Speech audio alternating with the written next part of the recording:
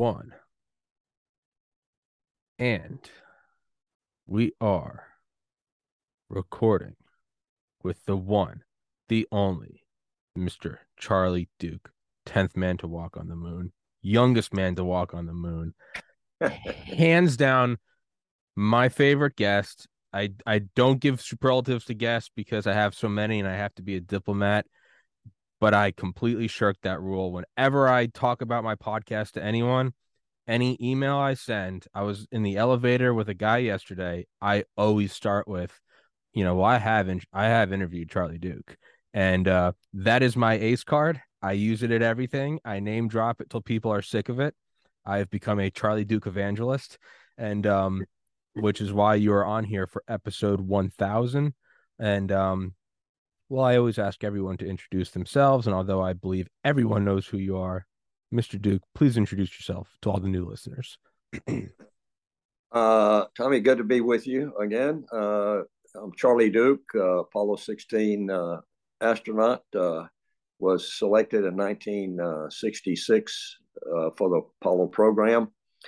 Of the 9 missions to the moon, I worked on 5 of them. I was support crew for Apollo 10, Apollo 11, and Capcom for both of those also.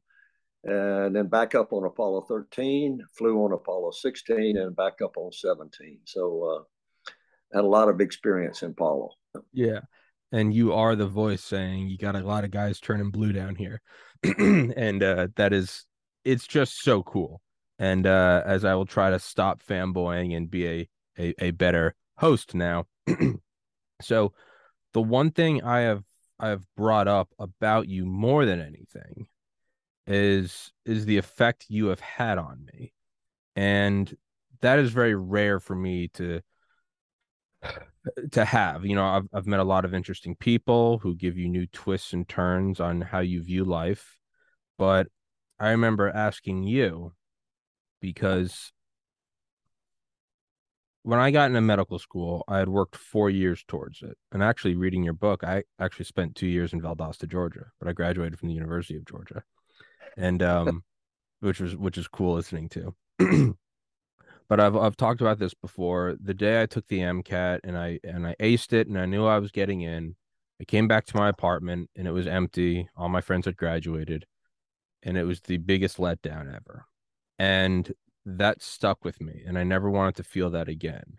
And right when I started this podcast, it had early success and continuing success, and it's gotten bigger, it's made money, I've gotten cooler and cooler guests. But from the get-go, I recognized the pattern that I was putting all of my time into this. I was kind of letting the rest of my life go by the wayside for some future goal. And I noticed it early on. And I remember asking you about that. I said, I'm scared that I'm going to get everything I want and it won't be enough. But what else is there to do? And before we had first talked, you've been on here 3 times before. The first episode was 216. I remember a quote of yours from an interview that I had watched, and it was, the only thing better than walking on the moon is walking with Christ. And that really stuck with me. And to hear you say that, it's one thing to find someone that just says that, off the cuff. But that really resonated with me because you truly had, I mean, above being like a pilot as a fighter pilot, above that is being a test pilot, above that is going to space, above that is going to the moon. And you did that. I mean, you covered up the moon with your hand or your finger. You covered up 4 billion people. And I remember you told me, we talked for the first episode, and I also remember you told me off air after we had finished recording, you had told me to simply ask God to come into my heart. And as someone that was raised conservative Catholic and went to Catholic school for 12 years, naturally, I rejected everything I was growing up with, kicked it all to the wayside. I lost a brother to suicide in 2014. I went deep, deep down the depths of atheism. And I think had anyone else told me that, I would have smiled politely and said, okay. But it really stuck with me that you said that. And I think how you said it to me was, treat it like a science variable. You have your control, And then you have your new variable. And as I meditate every day, why don't I introduce a new variable? So I did. I put aside, I didn't roll my eyes. I told myself I'm going to try to genuinely and earnestly ask God to come into my heart. I have been utterly blown away. And I think, as Dotty said in your book, Moonwalker, which is an incredible book, by the way, I'll put it in the description. It's only about a 4 hour read. When she first started, I guess, turning towards God, to the first thing that happened, she goes, all right, that's a coincidence. And then the second one happens, and you're like, all right, it's a little, lightning can strike twice. A broken clock's right twice a day. But then a third, a fourth, a fifth. And you start kind of like looking at it twice, like, what is going on? And that is right after I started doing that. I met an individual out of the blue who, of the whole world, and I will let you talk, I know I'm rambling, happened to be not that far from me, decided to invest in my podcast financially. It allowed me to quit my job and move out and start doing this full time. It has gotten me closer with family. I just recently moved up to New England to be closer with family. It has gotten me more connections with more random guests like you on the plane. And, the guy's like, my proudest moment is working on the heat shield. And you're like, well, it worked great. More people have randomly called me and been like, my cousin watched your show. And I'm like, who is this? And it's, I'm Dr. Malone, inventor of the mRNA vaccine. Like, he said that you'd love to be on my show. You'd love to have me on your show. And I'm like, what in God's name? Again and again and again. I have been, I mean, truly, it's, Thomas Kerrigan, doubting Thomas. I think it's Terence McKenna said, of all individuals in the history of man, only doubting Thomas touched the corporeal risen Christ. And now I'm sitting here in an apartment I shouldn't be able to afford, with 1,000 guests under my belt, with a bigger audience than I should rightfully have, and the ability to have you on. I I don't have any other explanation for it, but sincerely asking God to come into my heart. I tell that to everyone. I don't care what the response is to me. Having lived in the deep South, I'm not trying to proselytize anyone. And I've told your story so many times. I have had friends who I know are devout atheists as recently as about a week ago, up until their 50s, call me and say, it's actually given me pause to reconsider. And I've told them what you told me. We'll just call him Bob. I said, Bob, ask God to come. And if it doesn't work, I don't know what to tell you. It doesn't work. I don't, as a science-minded individual, it is much as a fact as if I drop this water bottle, it's going to fall at 9.81 meters per second squared. Every day I've asked God to come into my heart. I don't care when people roll their eyes at it. My life has been irreversibly changed. It Everything has a silver lining. I don't fear anything. Well, I do. You shouldn't drive fast. You should wear a seatbelt. But I don't fear anything. I am content with who I am, and I never have any hesitation to do the right thing. I will stop monologuing now because people are here to listen to you. But I just wanted to say that to you, and from the bottom of my heart, thank you to you and Dottie. It truly has changed my life. And although I hope to live into my old age, I am 32, and if I die tomorrow, I'm happy. So thank you. You're welcome. Thank you for your testimony, Yes, Tommy. sir. I'll tell you, it does work. And Yeah. I have no peace, as you know, in my life. I'd reached the pinnacle of my career. I was 36 when I landed on the moon, and youngest guy by 4 months. It's no big deal, but it was NASA kept advertising that fact. And anyway, I saw the change in Dottie, my wife's life, when she came to Jesus and had that moment of realization that God was real. And I watched her changed over a 2 months period. And I was at the same meeting, as you know, I was at the same meeting she went to. But I was thinking about my new business I was starting, leaving NASA, going into the Air Force Reserve, all of the active thing in my life, and I just didn't have any peace, so I couldn't find satisfaction. Is this all there is? What am I going to do next? And that situation. And over in October, I guess it was in 1975, our church had this Faith Alive meeting, and these people came and shared their story of walking with God and how He had changed their life.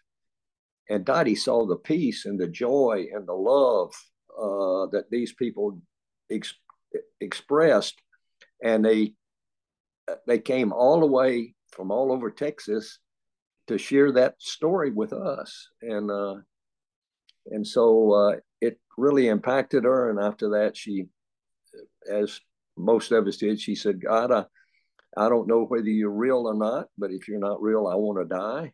But if you are real, come into my life. And she changed. Like you said earlier, it was one thing after another as she was seeking God, and he revealed himself. Jesus revealed himself, and so 2.5 years later, I was successful in business. I thought money was going to give me the peace, and the money didn't give me peace. It was just, I enjoyed the success, but there was something missing with the success. And about the first of the year, 1978, Dottie saw the frustration I had in my business. I was a Coors beer distributor. It's one of three astronauts to have those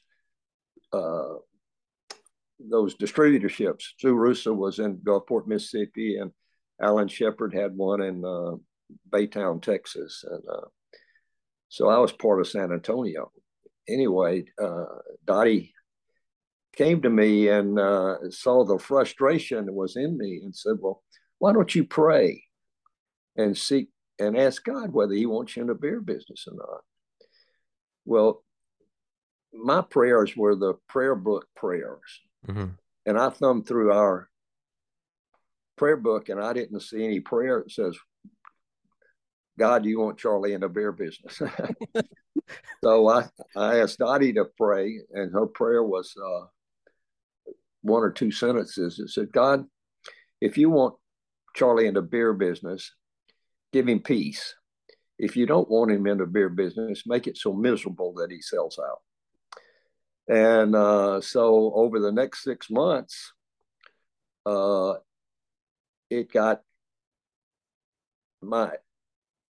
attitude towards the beer business got worse and worse and worse.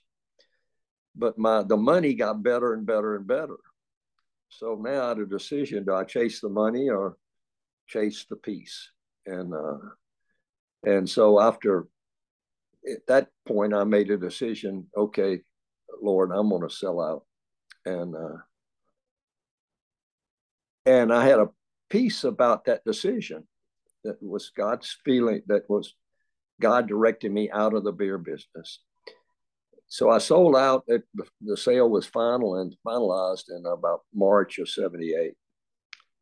And the next month, a really good friend of ours from our church was invited me to a Bible study. As couples, invited both of us to a Bible study out at the TBRM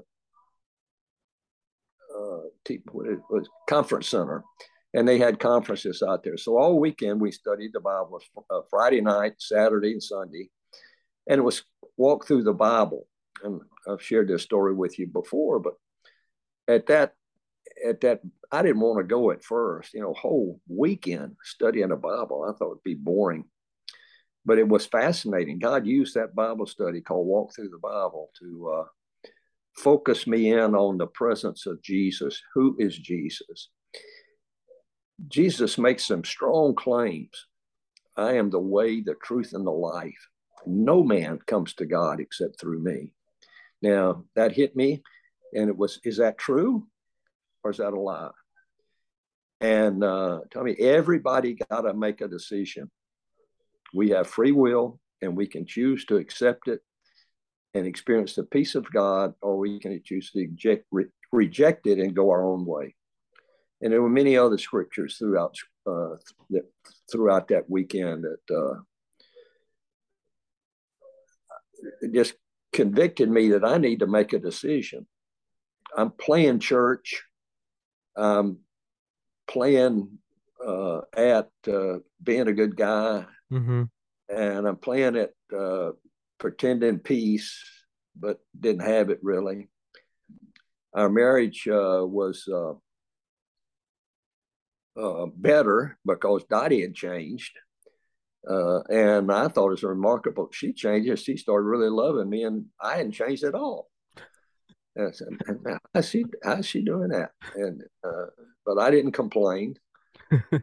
Uh, uh, so that weekend, after it was over, we were sitting in the car, ready to drive home, and at that point I made a decision. I said, Jesus, I believe you are the Son of God, the Savior of the world, and I invite you into my life. Come in. And at that moment, I experienced the peace of God. I've experienced that peace a lot more since, but at that moment was the first time in my life where God revealed that He is the character of the Holy Spirit is what God wants us to be in, and it's love and joy and peace and patience, kindness, goodness, gentleness, and self-control. I mean, if we model Jesus in all of those ways, we come closer to Him. And so I experienced His peace. I had this insatiable desire to read the Bible.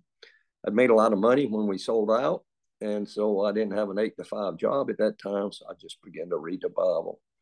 And the more I read the Bible, the more I was convicted. It's manufacturer's handbook.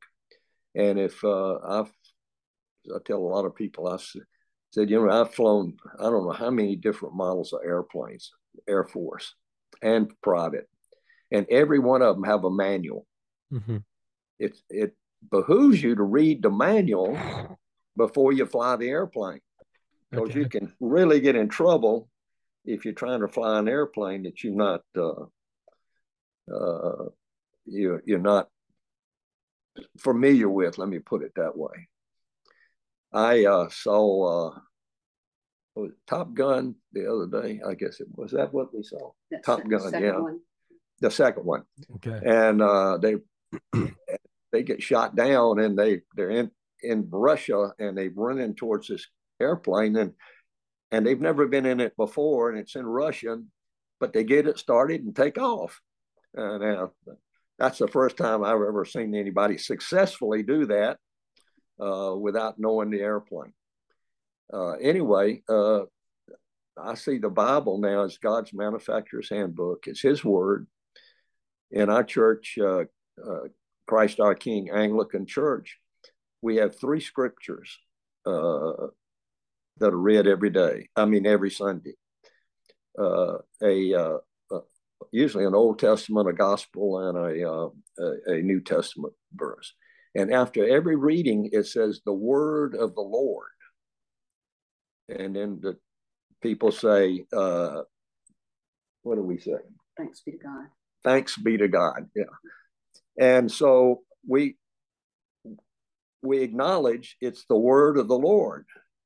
Well, did God, if that's the word of the Lord, did He lie to us, or did He speak the truth? So I began to read, and God began to convict me of my sin. I didn't really feel like a sinner. I'd never robbed anybody. I'd never raped anybody. I'd never murdered anybody. Those are the big sinners. But God began to convict me about the way I treated my wife. He tells us how to do that in Ephesians. Husbands, love your wives as Christ loved the church. And it hit me, that's 100%. Now, I said, Lord, I don't love my wife that way. And God spoke to my heart, not to my ears, but to my heart. Says, you're right, you don't love your wife that way, but you should, and start at it And the closer you get to your wife, the closer you'll get to me. Mm-hmm.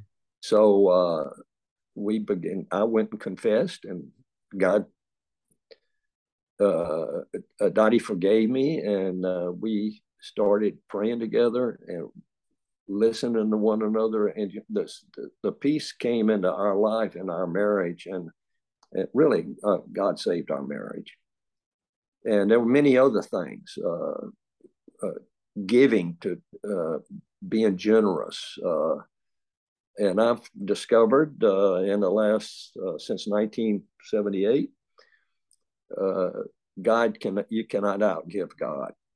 So he wants us to be, what he calls his perfect collision is taking care of the widows and the children and keeping yourself from being polluted by the world. And as God blessed us, we blessed others as we gave. And so that brought us peace. And I'll tell you, I found you can't outgive God. He gives till your cup runs over. Truly. And so then, well, there's several others. My children, how I was treating my children. God gives you direct instructions about being a dad. And so as I began to get my life in line with his word, the scriptures, a deeper revelation of his goodness and mercy came into me. And we were bursting open. And another church in our diocese in Kerrville was the first time. Yeah.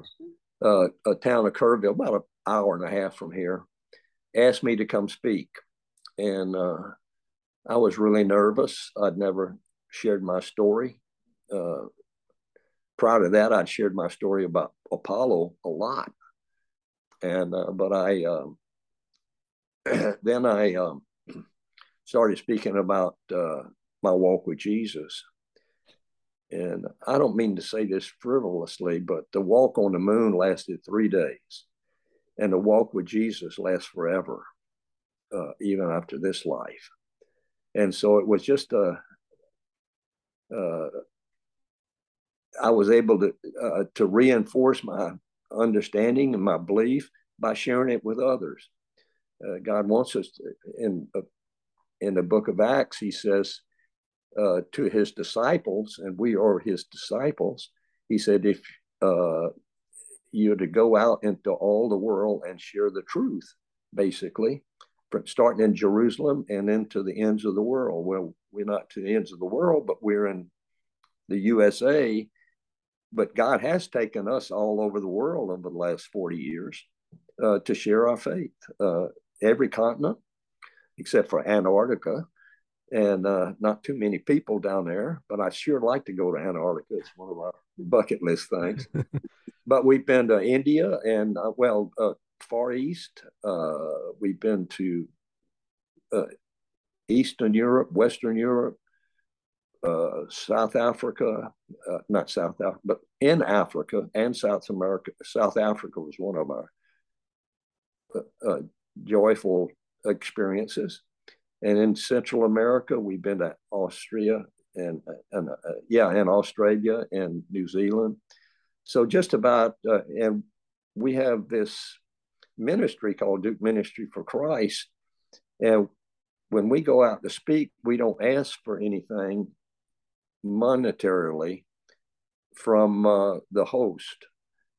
We just say, God told us don't ask for anything. So it's up to you. You decide what you can afford and what you want to give. If they can't afford, we pay, like in India, the people we go speak for, they don't basically have any money. So we pay for our way over there, and they put us up in a hotel. And anyway, this ministry affords us a way to people who can't afford to give. We put into that, and then when we go to places like India or Africa, they don't have any money. We just go in. If God says go, we go, and we use the money in our ministry to pay our expenses, and then what's left over, we help help other ministries. We have some good friends that are ministries in the Middle East, and tough place to minister to the refugees and stuff. So anyway, it's given us a avenue. I think I look back. I was saying, God, you're so wonderful to give us these opportunities, and God spoke again to my heart. Said, I have guided your every step. Your walk on the moon was not an accident. Yeah. Your walk on the moon gives an opportunity to you to go speak to people you could never have spoken to if you hadn't walked on the moon. So walking on the moon opened a lot of doors. I haven't met a head of state yet that didn't want to meet somebody that walked on the moon. And they're shocked when we go, and I'm not going to name any names, but when we go, so look, we appreciate your time. I know you're busy, and we just want to say that in our appreciation, we're not looking for anything. I'm not looking for a business deal. I'm not trying to change your politics. I just want to tell you that I love you and God loves you, and we want to pray for you. Most of them are shocked, Yeah. At that and at that confession that we make, and so it's been a tremendous opportunity for us to walk on the moon, and I think that experience. I look back now, and it's I think more real now since I've been a believer, seeing the beauty of God's creation, the wonder. There was a video that was done years ago called "The Wonder of It All," and that's basically my my experience. The beauty of the earth from the moon, and the blackness of space, and the brightness of the lunar surface. You can't capture that in pictures. So it's an emotion that you have that, man, I'm on the moon, and look around, and it's, as Buzz Aldrin says, magnificent desolation.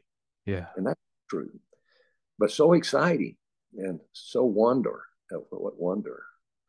Several astronauts quoted scripture. I don't know whether you remember or not, but Buzz Aldrin, he was an elder in that time, an elder in the Presbyterian church, and he had communion on the Lord's Supper on the moon. He'd taken some, and quietly took communion. Now, he didn't broadcast it, as I recall, but it later came out, and then he's put it in one of his books. And then Jim Irwin quoted on Apollo 15, quoted scripture, one of the Psalms.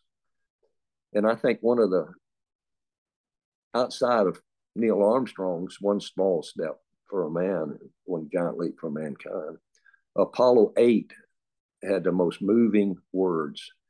They had a Christmas Eve, 1968, and they had a television program. They turned on their onboard television, locked into Earth, and the moon came up not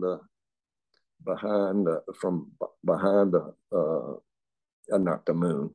The Earth came up from behind the moon, and they started reading from Genesis 1. They read the first 11 verses about the creation of the earth. And each one read, they split it up and they all read. And it was Frank Borman, Jim Lovell, and our neighbor, Bill Anderson. And I think looking back on Apollo, they're the only crew that are still alive, all three of them. and they were all married to one woman Mm-hmm. forever. And I don't know, Jim is 92 or 93, and he and Marilyn have been, I think they got married right after he graduated from Naval Academy. And Bill Anders and Valerie, his wife, and then Frank Borman and his wife. She died recently, but he's was a caregiver forever, and they had a deep relationship and a deep love. His book is Far Side of the Moon. If you hadn't read it, it came out last summer, I think. So anyway, and then those kind of things touch people and touch me at the time, but it took me another uh, 10 years to find the way, the truth, and the life, which Jesus is. It's I can't. It makes me think of, it's like the common meme, like when you just see an absolutely, like last week there was a beautiful moon, and I'm on a higher floor of an apartment and I can see it over the skyline, and I saw the moon, and it looked so beautiful. And I've done this a million times in my life, even when I was younger and I was into photography. And you're like, that's just, you can just see it. You can reach out and touch it. And you take out your phone, you take a picture of it, and you look at it the next day, and you're like, what is this junk? Like you can't capture. And I had never thought about that. Amplify that by a trillion, and that's got to be what it's like walking on the moon, and then trying to use these simple tools of human language to describe it, or even a video. And it so that's one thing I want to touch on. And about your world leaders, that is another funny thing I kind of talk about, is another kind of story I'll tell about you is whenever I email you, you've got a cooler life than anyone I know. And you're like, hey Tommy, I'm in Abu Dhabi right now. Like I'll be back next week, or I'm in Dubai, or I'm in Armenia. And I'm like, this guy is living the life of a rock star. You're like, hey Tommy, I'm going to talk to, I don't know, like Bibi Netanyahu. And I'm sitting here like, what am I doing with my life? Um, but to go back to what you said about the manual, you talk about the amount of time you spend in the simulator, right? So that when you finally do get into the real thing, I think your line was, you feel right at home. It's all the same. This Yeah, is episode 1,000. It's with Charlie Duke. You can get your heart pounding, but at the same time, it's just a podcast. I'm in my chair, microphone, same flag, same routine. Wake up, go to the gym, shower, meditate, pray. It's also very, I'm at home, relax, go forward. Or when you were doing the jungle survival, and you're sitting there blowing on a fire trying to get it going for hours, and the guy finally pulls out the fire starter and just looks at you like you're an idiot. yeah, You can almost draw the analogies to prayer, where it's like we're these we're these weird kind of monkeys just going through the world. We're bumping into things, we're banging on things, we're blowing on the fire trying to get it to start, when the smart thing to do is do 1,000 hours in the simulator so you're right at home. Learn, what's the quote about reading? I don't remember who it's by, but read so that you may learn the wisdom easily that other men came by through great tribulation. I think that's directly applicable. You don't go to the moon without spending the time in the simulator or in that bobbing capsule for 48 hours where you got sick as heck. The same thing applies to life. You can go through it for so long before someone finally pulls out the fire starter and goes, you're blowing on it till you turn blue. Like, stop being an idiot. Work smarter, not harder. I think I circumvented, through your help, probably another 50 years of chasing things. I probably would have pursued this until I made money. I would have been empty. I would have pursued something else. I would have been empty. And finally, if I was lucky, I would have come to the realization that there is something greater than this life. And much like the guy pulling out the fire starter, I think you gave me a shortcut. When we first spoke, I was 30. I'm 32 now. You gave me a 50-year shortcut. You kind of gave me the cheat sheet. You just said, ask God to come into your heart. I feel like I have skipped. I kind of feel like I cheated. I feel like I skipped. And it's this is one thing I did want to ask you about. No one can outgive God. Do you ever, because I know I do, it makes me think of Dotty talking in the book about, you have forgiven Charlie. And for anyone that doesn't know, go read the book. It's a short book. You can knock it out. It's great.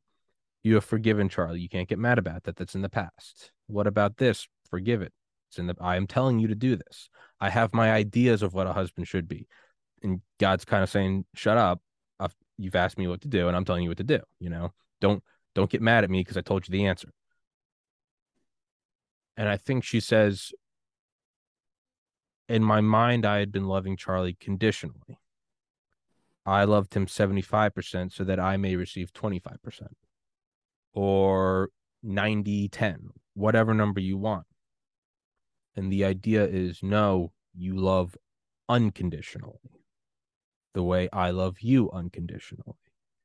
It's again, if you can't take the extra 2 seconds to recycle, take the bottle out of the trash, how can you, look at a garbage patch in the ocean and say, how come no one's cleaning that? If you can't do your own part in your kitchen, how can you possibly get mad at anyone?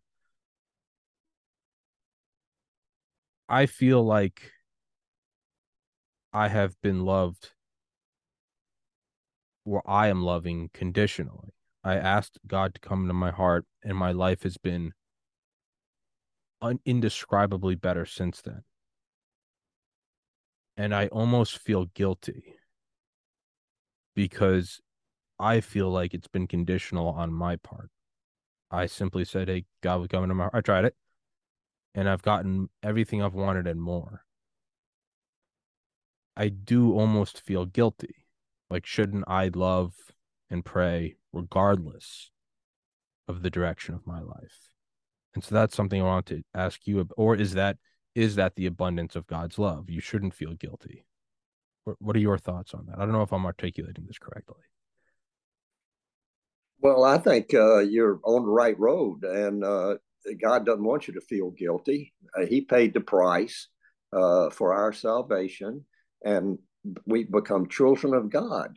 And when we accept Jesus into our lives, and the objective of becoming a Christian is a deeper walk with God. He wants you to learn how to walk 100% with God, and I think that's a learning process through our lives. He brings circumstances, situations into our lives so we learn lessons. Well, you sort of stumbled on that one, but get up, he gets you up, pat you on the back, and let's go again. And he's always got an encouragement for us. When we repent, we see the forgiveness of God. And when God through Ephesians said, husbands, love your wives as Christ loved the church, it hit me. That's 100%. And I don't love this beautiful woman 100%, but I wanted to. So I asked for forgiveness from her and Jesus. And he's a top forgiver. He doesn't hold anything. When we repent, he forgives us of our sins and cleanses us from all unrighteousness. And so that as Dottie and I began to learn forgiveness, to forgive her, or she forgave me, we learned from the scripture, don't let the sun go down on your anger. Solve the problem before you go to bed.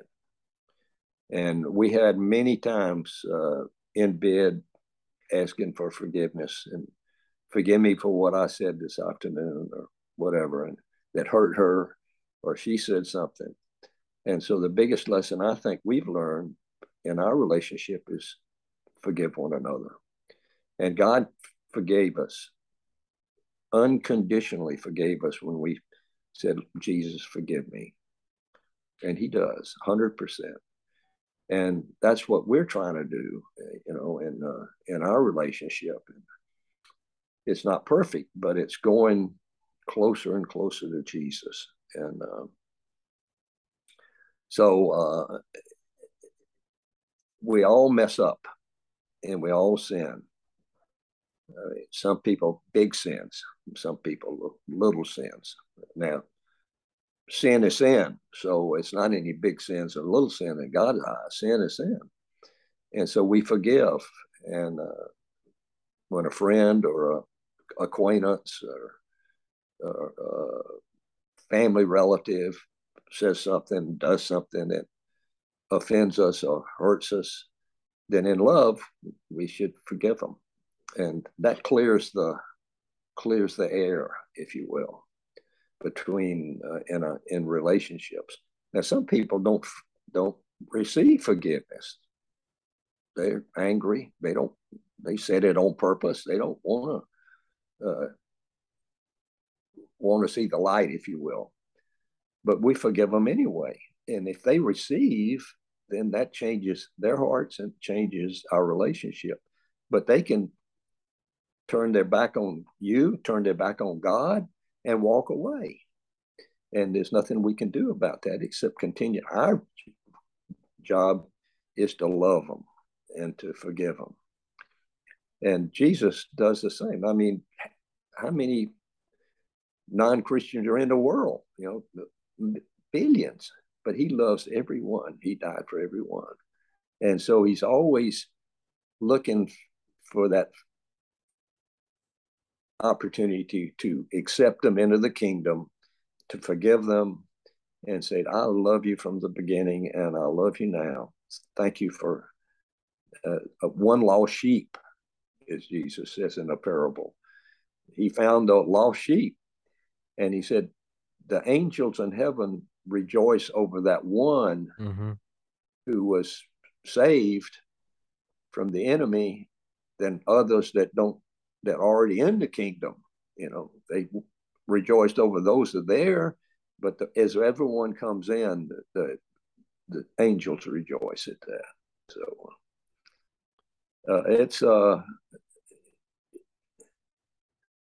it's a miracle, really, when I think about God's love and how he created the earth and the stars and the universe, and the heavens declare the glory of God. The skies proclaim the works of his hands, says the 19th Psalm. And I can, on firsthand proof, can tell you the heavens. I look up at the heavens, especially at night when the sun goes down and you're orbiting the moon, and the earth sets, the sun sets and the earth sets, and then bang, all the stars are there. Yeah. And it's just glorious. The clarity, and the heavens do declare the glory of God. And so that I just look at a lot of scriptures and that I didn't understand, you know, and about the heavens declare the glory of God. But now I see it, and it strengthens me. The orderliness of the universe. You know, right now, Artemis is probably beyond the moon, and they're huge orbit, and that we call it a gateway orbit, stable orbit, a couple of 100,000 miles behind the moon or wherever it goes, and it comes back again. And I don't understand why they do that, except it's a stable orbit, and it's for people that are going to leave something up there in that orbit, you know, it's always going to be there, and you go up and join up and start preparing for landings and stuff like that. And you know, all of our science training, as far as geology goes, was all evolutionary, you know, billions of years. And let's go get some of those rocks to see what's there. So we collected a lot of rocks, and the geologists had said, you're going to find two types of volcanic rock up there. But we started describing these rocks that we were picking up, and they weren't volcanic. And at first, I think that geologists that were sitting in the back room watching us and directing us Said, well, we've wasted 6 years of geology on these guys. They don't know what you're picking up. But then they got it. We kept describing these rocks, and man, it was something new. It was never, these other rocks hadn't been picked up like this, had not been picked up. So they got very excited about that. And the geology training paid off. But one rock I remember we picked up was it was fit in my hand. And when they got back, they dated the rock, and that on one end of the rock, it was 3.9 billion years old. On the other end of the rock, it was 1.9 billion years. 2 billion years difference in a rock on the size of your hand. So which do you pick? Yeah. Well, they picked the one that agreed with their theory of 3.9 billion years old. So I was reading Genesis, and Genesis doesn't describe the creation that way. It's evolving over 4 billion, 15 billion, or 13 billion, whatever. It just says God created the heavens and earth. And you read it, it says 6 days. Now, is that true? And I decided it was true, that he did it in 6 days. That's what he said he did. Why should he lie? And so I went from billions to thousands of years. And I just made a decision. I believe it. Lord, I can't prove it scientifically that you created it in 6 days, but they can't prove that it evolved in 3 billion years or 15 billion years or whatever it was. There is no scientific way to prove any of that. So you accept it on faith. So God spoke to my heart back then. This is a couple of years after I've been reading the Bible. He says, which one are you going to believe? And tell me, I can't say I heard the voice of God in my ears, but I felt it in my heart. He speaks to our spirits. And he says, which are you going to believe? What I say or what they say? They are always changing. He has never changed. And so, Lord, I can't prove it, but I believe you. Now, I get a lot of questions from people said, how do you reconcile science and the Bible? Well, God is the author of science. I mean, he created gravity. He created the microwaves and the stars and all of this stuff in flowers and plants that we all see. And so when he says he did it in 6 days, I can't prove it scientifically. So I can't write an equation, can't design an experiment to see something blossom, the whole creation blossom in a couple of days. You can't prove it. But I accept it, because when I do, I realize I'm walking with God. I'm believing what he says. He's accepting me. And so I turn that question around, science and religion. That's not the debate. The debate is creation and evolution. That's where the debate is.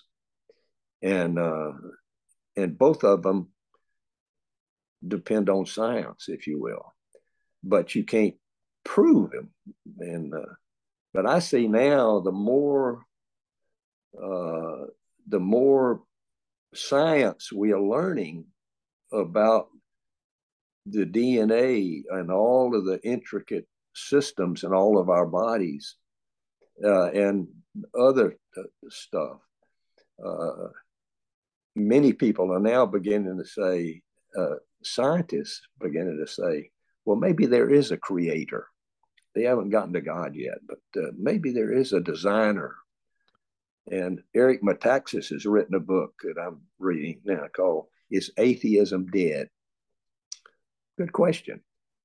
Because when we see the orderliness of the universe and the design of the human body, it's all had to work from the beginning there was a, this is sort of a jokey title, but years ago I read this book called "From Goo to You" by way of the zoo, and it was a refutation of of evolution, if you will. Now you can see this orderliness in the human body, and it all had to be there at the beginning, or it would never work. You know, this end's got to connect to the other end. The heart's got to be beating. The lungs have got to be inhaling and exhaling, and or it's not going to work. So how did it decide? Hey, I think I need some feet. I think I'll evolve some feet, or I need an arm and a hands. I need a brain. I need, how? Where did that knowledge come from? Did we just think of it? Say, hey, I need a brain. Some good questions. And so I just realized that no way. I respect my science friends who don't believe, Sure. but all of my geologist friends, a lot of them are dead now, but they taught me so much. And what they taught me was to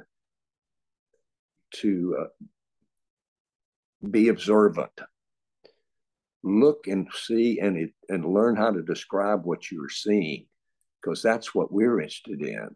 How are the rocks in there? What are the rocks? How did this crater get over here? All of those things. And so it's been a real eye opener. You realize, and I see such orderliness in the universe. Roses are roses. There might be different variety of roses, but roses are roses, and they begat roses, and human beings beget human beings. Dogs beget dogs. They have different colors of human beings, but we're all human beings, and variety of dogs, but they're still dogs. And so anyway, there's such a beauty and orderliness in the universe that I'm overwhelmed, really, at God's goodness. I think it might have been Carl Sagan, might have been another one. I don't remember who. But I think it's a self-proclaimed atheist making fun of himself. And he goes, what the Big Bang really is, the idea that there was nothing and then it exploded and there was something. He goes, that's atheists going, we just want one miracle. Just give us this one. Whereas some people say it's God, they go, we need one miracle. We can't write it down. We can't explain it. There was nothing and then there was something. And then they go on to explain it all scientifically because that's just them. We just want one. We just want one. We want one freebie. And it kind of makes me think of that. Yeah. Well, in the final couple minutes that I have you, I did want to ask, it was wild in your book talking about the dream you had of finding tracks on the moon and finding a lunar rover, and then that would be a great short film, and then finding three astronauts with their sun shields down, and then you flip it up and you see yourself and your crewmates, and you didn't tell Dotty because you didn't want it to be a premonition of your own death. And you said even when you were up there, you were looking for tracks. That made the hair on my neck stand up. And that's what I wanted to ask is, when you're up there, does anything seem like, does it feel like there's alien life? Does it? I mean, as someone that went to the Naval Academy, and now you have the Navy coming out and talking about UFOs and UAPs, and again, it's not really anything I have a biology degree. I can't prove it. But and I've never asked you that because I didn't want it to come across as, what's the most canned question you can ask a guy that's walked on the moon? Hey, are there aliens up there? I've never asked that out of respect for you, but reading your book and you talking about that, and I think you have one line in there where you go, I am fascinated by aliens and UFOs. I figured there's no better time to ask you, what do you think? Do you feel that they're real? UFOs, aliens? Is there any? Is there anything up there? Does it feel like there's something else up there? Or is that me wanting to believe? Well, and I was, this is 20, 30 years ago, I was beginning to get questions like that at Rotary clubs and things Sure. like that. And I had this impression from reading the Bible that they're supernatural beings, angels, demons. Sure. Uh, the Bible talks about them, and no, they're in this other world right now. You can't see them unless they choose to appear to you. But in Scripture, angels appeared to a lot, and so they were mighty warriors. Most of them that appeared, but some of them just appeared and looked like ordinary human beings. Yeah. But they were angels, and then Jesus commanded the spirits, evil spirits, to come out of people. Now, they were real beings, but invisible. But sometimes they appear. And it says in the scriptures, it says that the angels, I mean, Satan himself, the chief killer, if you will, can appear as an angel of light. He can appear to you and he looks like a normal human being, and he can appear, he just presents himself. So I think that these stories of aliens, they're really evil spirits that are appearing as real, because they are real, but they appear in such a way that we can see them. Mm. Okay, and we've seen UFOs, and we've seen those are real, I think, but there are not alien beings like we are. I mean, they're not from some advanced civilization out there. They were created in the very beginning. They rebelled against God, and now they're fighting against God.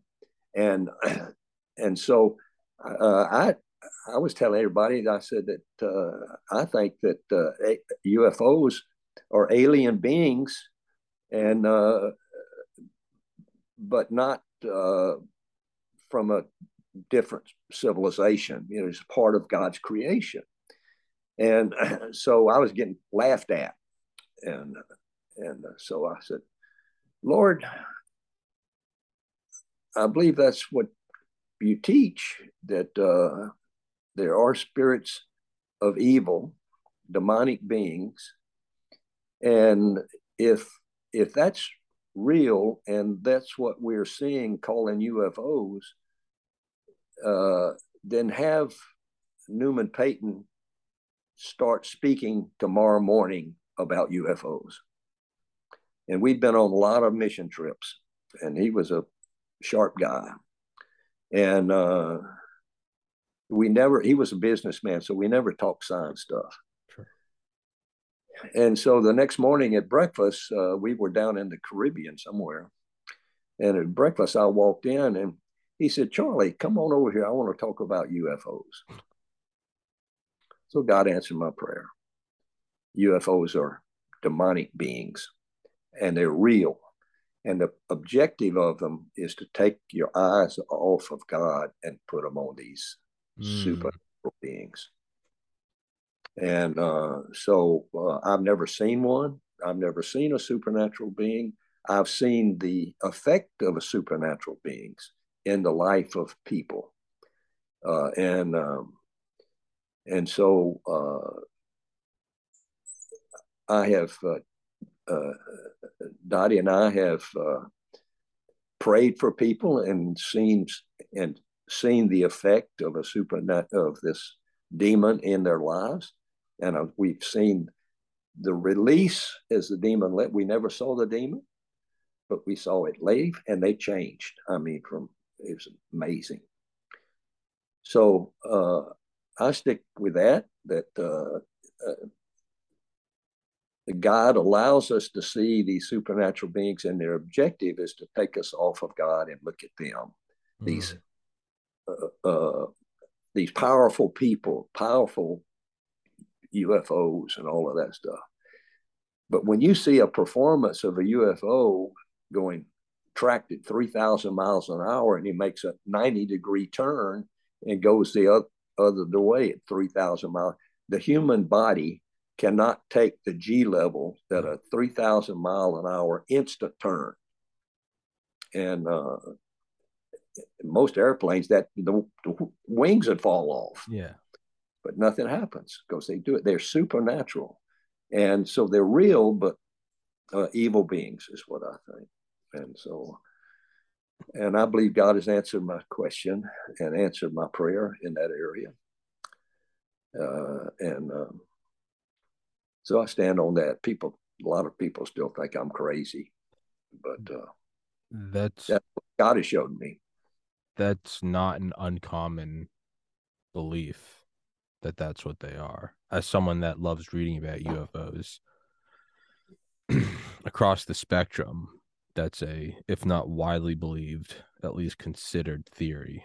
And Bob Lazar, the Area 51 guy who allegedly helped reverse engineer craft, he never makes that statement, but the one thing he does consistently make and has said since 1989 was a very uneasy feeling when he was around. Now, granted, that's based on, is he telling the truth or not? We don't know.